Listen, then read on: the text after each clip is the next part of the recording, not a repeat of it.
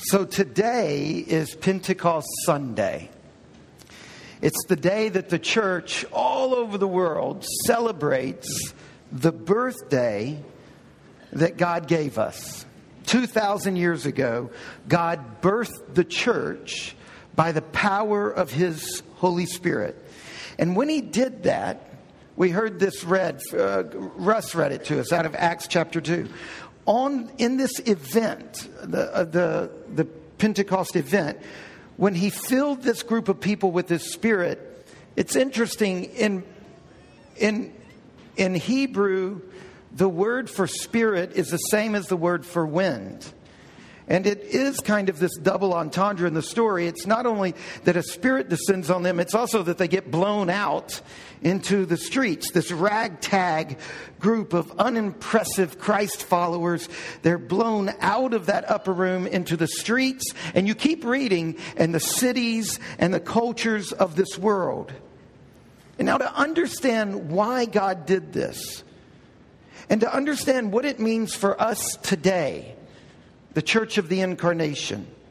To understand that, we've got to know the story within which the events of Pentecost occurred. You see, the events of Pentecost are not a story as a whole in themselves.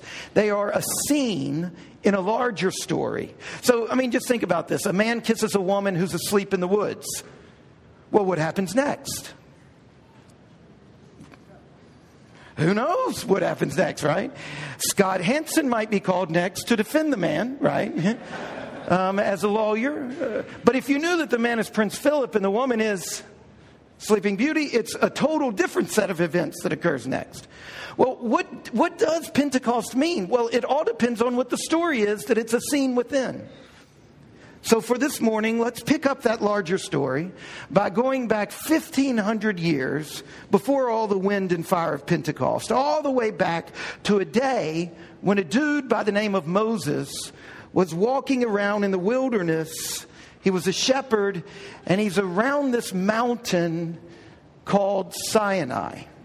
And he comes up on a bush that's burning. But the fire is not destroying the bush. In fact, we learn very quickly that this fire is an instance of God's presence on earth. Like we talked about last week, heaven and earth are not two different locations, right? When Russia sent Sputnik into space, they said, we've been there, God's not up there. Now, they were poking fun at a childish fairy tale view of the way the universe was built, with God up off somewhere out past former planet called Pluto. Now, it's something else, Russ tells me. We know that's not what it is. What the Bible tells us is that heaven and earth are not two different locations or two different dimensions of the same reality. They're overlapping and they're interlocking. And here on this occasion, when Moses happens upon this burning bush and this fire is an instance of God's presence, in this moment, the veil that normally separates heaven and earth has been unzipped. And Moses, with his feet firmly planted on earth, encounters God's dimension, God's presence in the form of fire. Very important. If the day of Pentecost is a scene in a story, that's very important. That God appeared as fire. Now, God tells Moses in this meeting he has with him to go back to Egypt, where Moses used to live, and to rescue his people, the Israelites who are slaves in Egypt, and bring them back to this very mountain where he's encountering God, Mount Sinai, so that they can worship God. So Moses does that. Moses goes back to Egypt, the land where he was raised, and he rescues the people of Israel out of their slavery, and he brings them to the base of this mountain, to Mount Sinai. And when they arrive, lo and behold, God descends upon the mountain. It's not that God was out past Pluto and he took the night bus and he gets to this little piece of real estate in Palestine. No, it's that the veil was unzipped again. And we describe it philosophers would say, in phenomenological language, we describe it the way it appears, but its appearing is really to help us grasp it. It's not that God was elsewhere. It's when you say, the president of the company has come down to see me. Well, he might not have come down from some higher place. It just means authority has stepped into your cubicle, right? Okay, so here is God. He descends on the mountain. And when he does, notice how it's described. Thick clouds, lightning, thunder, smoke. This is important because it's all one big story. And what does God do? Well, God tells the people of Israel that they have to live a certain way. And he gives them those rules, primarily the Ten Commandments. And he not only gives them rules for how to live, he gives them instructions to build a big tent, a giant tent, an enormous tent, called a tabernacle.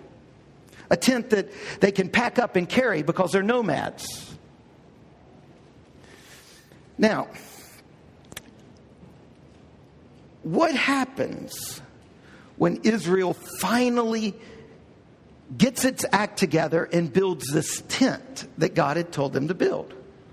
This tent that God said was going to be sort of like a portable sanctuary.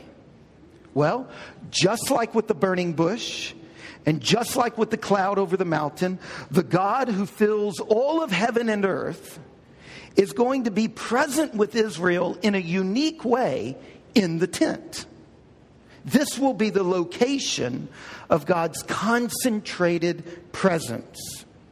So as the people of God journey through the land, they take this tent with them, and this tent will be the spot on terra firma where heaven actually overlaps with earth and is unzipped. That veil.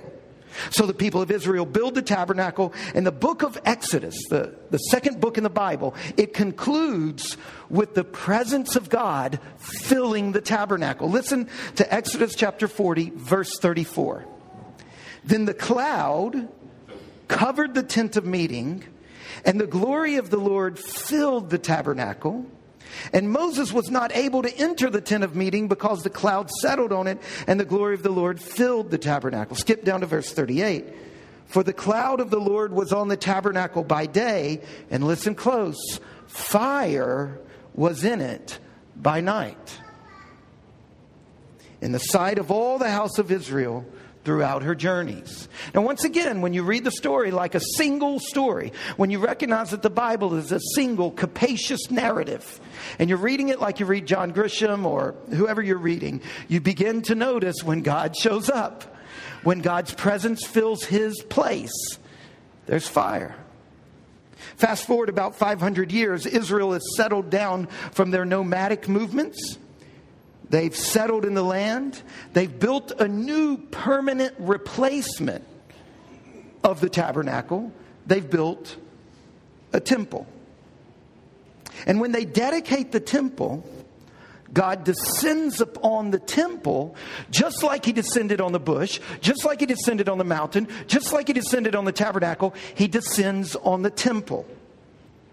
Listen to how this moment is described in 1 Kings chapter 8. When the priest came out of the holy place, the very center place of the temple, a cloud filled the house of the Lord, so that the priest could not stand to minister because of the cloud, for the glory of the Lord filled the house of the Lord. Now, from here on out in the Old Testament and in the history of Israel, the temple is regularly described as the place on earth where heaven and earth most intermingle, where God's dimension and man's dimension overlap and the veil between them thins out.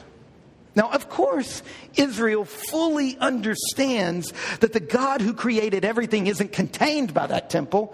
They're never confused about that. They know that they're worshiping the God of all the universe. But in some mysterious and strange way, he concentrates his presence in the temple.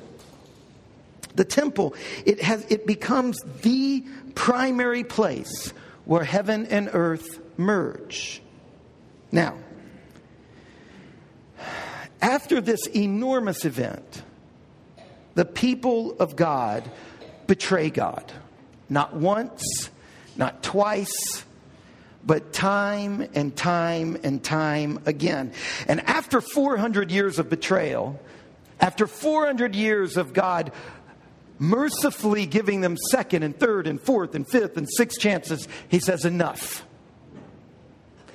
And in one of the most painful and emotionally devastating events in the history of the world, one of Israel's prophets by the name of Ezekiel sees God leave the temple. How? In the form of smoke, wind, and fire going out of the temple. Now, if you're reading this as a narrative, what does that mean? When Ezekiel the prophet sees smoke, wind, and fire leaving the temple, leaving Israel, what does it mean according to the narrative? It means that this thing that God had concentrated his presence, he is now in discipline of his people, left. Israel has lost the presence of God. And from that point on, for the next several hundred years, part of God's primary message to Israel through his preachers, through the prophets, is that he will return. That this is not a permanent movement away. Listen to how Ezekiel in chapter 37, verse 27, gives this promise to Israel. God says, "My dwelling place shall be with you again. I will be your God, and you shall be my people." Now that's a brief sketch of an enormous story, leaving out tons of important details. But this is the basic texture of the narrative within which the events of Pentecost, Acts chapter 2, occur. During the time of Christ, the Jewish people were worshiping in the temple, but they were filled with lamentation that they were worshiping in a temple in which God was absent. The Jewish people in the time of Jesus were filled with lament that God has yet to return to his temple. And with that in mind, you can begin to understand the events described by Luke in Acts chapter 2. You can begin to see how when wind blows into this room and tongues of fire, like our art committee is representing to us on our walls, when tongues of fire enter this room, and just like the priest in the original temple, it blows them out. And just like in the tabernacle, it pushes Moses out. And just like at the burning bush, where it pushes Moses away from it into Egypt, in the same way, this wind from heaven that fills this room and this fire that settles on these followers of Christ, you can see how when Luke tells the story to Jews, it awakens all of the old stories of what? God has returned to his people, to his temple. You see, Luke is telling us that on Pentecost, 2,000 years ago, it's not a symbolic thing that occurred. It is an unrepeatable event in history. God returned to his people. The Lord came back and filled his temple. This is the pillar of cloud and the fire coming to lead the people of God. This is the restoration that the Jews have all been hoping for. The one and only true God has at long last come back to lead and to fill his people. And Luke is telling us that a major turning event in the history of the world occurred 50 days after the resurrection 2,000 years ago. God fulfilled his centuries-old promise to dwell once again in and among his people. But there's a difference this time. It wasn't to a building that the tongues of fire filled. Very carefully listening to Acts chapter 2, what did the tongues of fire settle on? Not the Jewish temple and its Holy of Holies, but the followers of Jesus Christ. God's dwelling is in a radically new way, not in a building, but in a people. Not isolated to one particular piece of geography. No longer, when we talk about God's temple, no longer are we talking about a single physical building. Israel's tabernacle, then her temple. All along, these were just signposts to something greater. To God's intention to live in His church. Which we use the word church to talk about a building. That's okay because language is very flexible. It can be very thick. But at its core, the church is not the building. It's us. And not just us as individuals gathered together. It's local groups of people who are in fact a church. But why? Why did God make this shift? Why did God shift from being concentrated and centralized in a building to filling groups of people that live in cities and communities all over the world and function together as a church? Why did God have so much consistency and yet shift in this way? Well, over and over again, the Bible makes the point that the Spirit of God fills the church of God, not for our own sakes, but for the sake of Jesus' mission in the wider world. In fact, in Acts chapter 2, that moment that God's Spirit returns to His people, they're blown out of the room, quite literally blown out of the room. And we find them in the street declaring Jesus Christ as the one and only universal creator, the one and only Lord. You see, the church was born with a mission. And when you read the book of Acts, on the first page, the followers of Jesus are in one room in one city, Jerusalem. But when you get to the last page of the book of Acts, they've spread out. They're all over the ends of the earth, which is a euphemistic way of saying the Roman Empire. And the last page of the book of Acts is Paul in a room in Rome. The whole book is about this geographic movement of Christianity from Jerusalem to the wider setting of Judea, to the neighboring country of Samaria, and ultimately to the ends of the earth. Christianity explodes onto the world scene, crossing geographic and cultural boundaries. Now, where does this leave us in the year 2014, here as Church of the Incarnation in Harrisonburg, Virginia? Well, over the past few years, God has brought our church into being. Because that's what God's Spirit does. Right after we finished reading the psalm together, Sloan, my son over here, we were singing. He leans over to me and he says, Dad. He says, what is this? The Spirit of the Lord renews the face of the earth. That was what we said at the beginning and the end of the psalm. And right in the middle of the psalm, in verse 30, when you send forth your Spirit, they are created and you renew the face of the ground. He said, Dad, is that what happens when Jesus returns?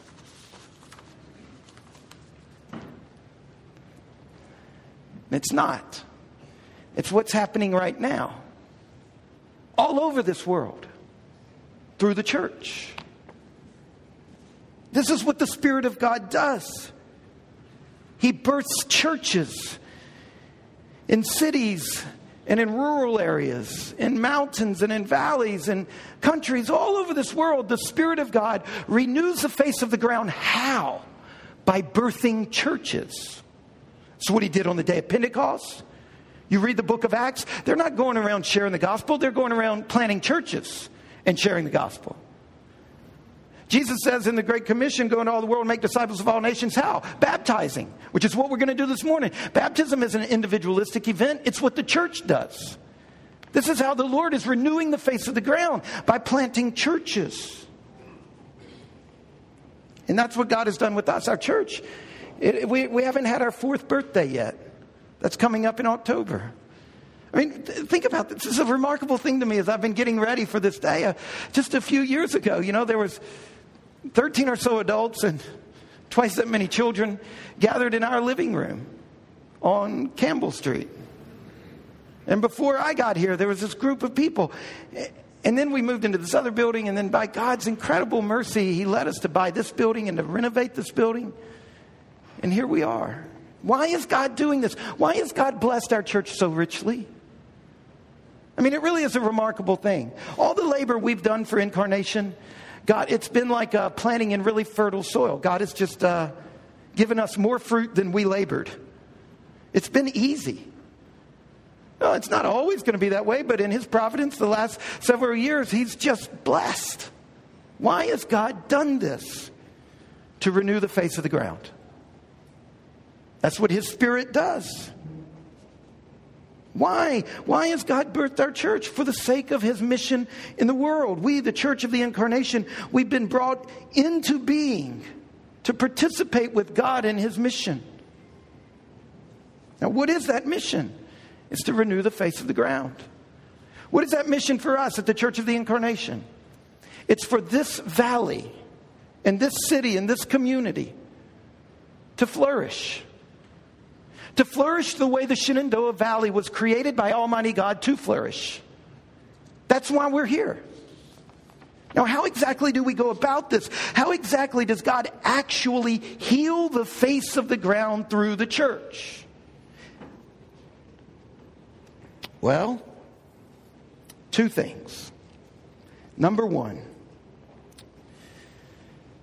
by living here in this particular local community, God heals the face of the ground through each one of us discovering and living out our own unique identities. Our own unique callings. To be a disciple is to be conformed into the image of Jesus, and that means you become truly human and truly yourself. Each one of us who has been baptized into God's church, into the family of God, each one of us, our job is to bring into this world, in our own unique ways, the message and reality and the love of God's kingdom. Now, that's a tricky thing.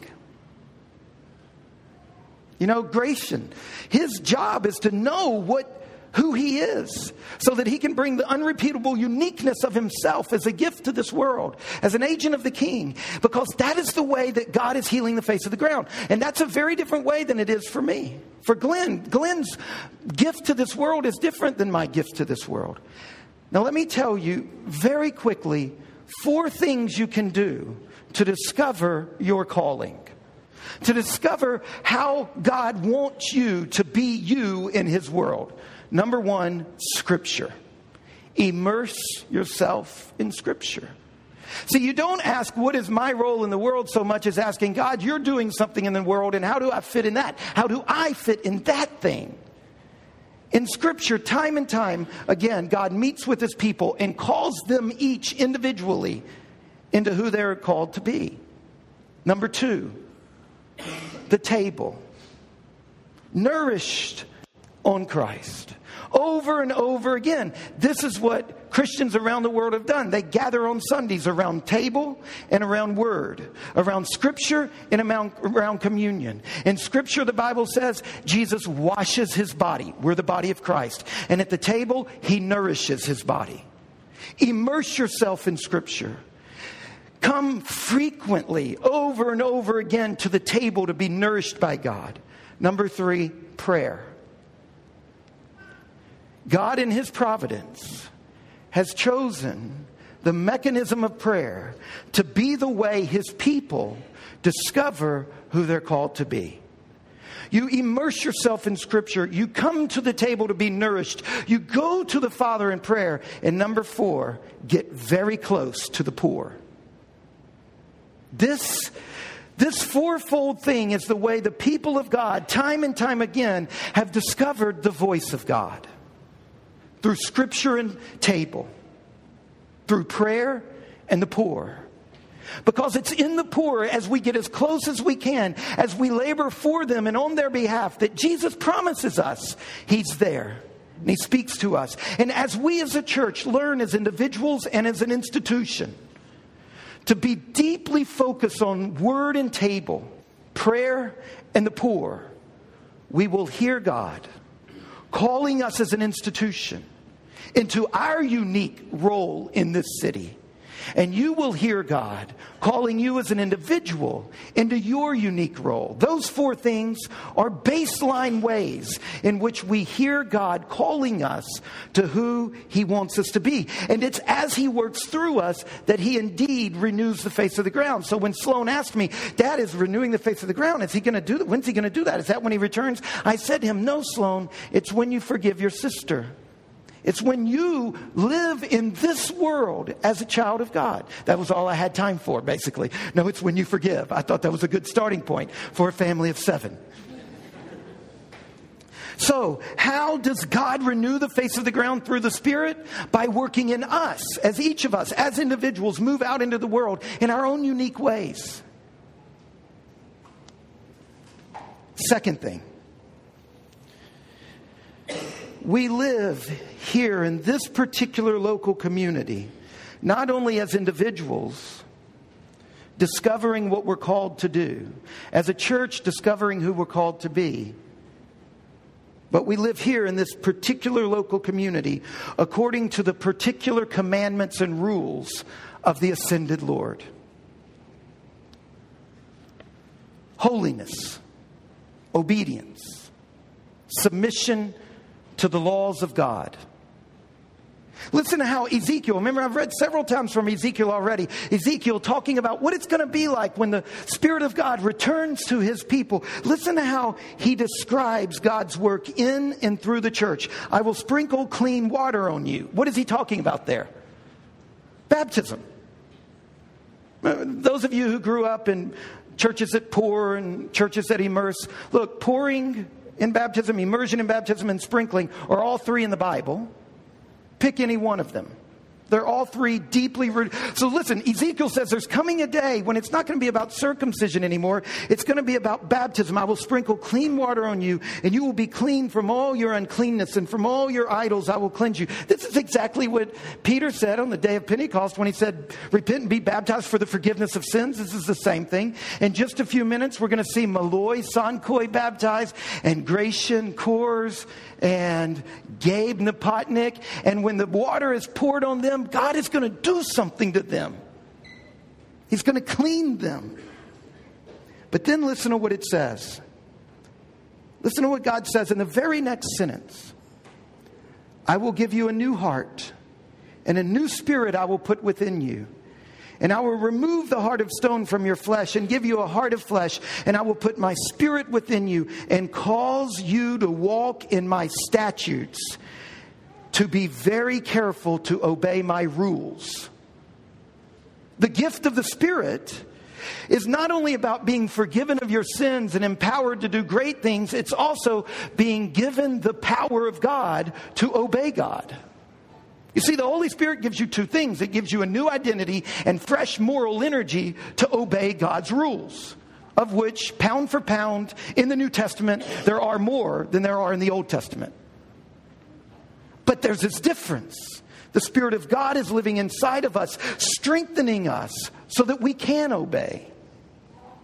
You see, the witness of the church in this community consists, as it always has, of living in faith and hope and love, putting into practice the generous self-giving love which is at the core of Jesus' message, living out the Beatitudes day in and day out, demonstrating to the world that there is indeed a different way to be human, a way of charity and chastity, a way of patience and prudence, a way of joy and justice, demonstrating to our community through our lives that this way of being human, where we treat our money differently, and we treat our bodies and sex differently, and we treat our neighbors differently, that this way of being human really does work. That it really is life-giving, that God's rules aren't arbitrary, abstract things designed to take away our fun, but they are the grain of the universe. And if we will yield to it, we will discover life the way it was made to be lived. And that this way of living is life-giving.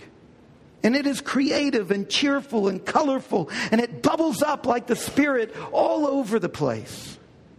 The whole life of our church is the way the Spirit of God is renewing the face of this valley. And not just our church, but lots of churches in this city. The life of our church in our inward-facing acts of forgiveness and care for one another, and in our outward-facing acts of mercy and generosity and justice and compassion. This is how the Spirit of God is renewing the face of the earth. And as we do this, God is going to judge us. He's going to shine the light of His Word on the parts of our heart that are cross-grained with the universe. He's going to shatter us over our own sins. And as we turn to Him in repentance, believing in His forgiveness, He heals us. He comforts us and strengthens us. And He remakes us and He restores us into His image so that we can live out and breathe out and speak out and pray His kingdom into this community with all of its beauty and with all of its brokenness. Church of the Incarnation, we exist for the glory of God and for the good of this community. And we can do that because we have the Spirit. Let's pray.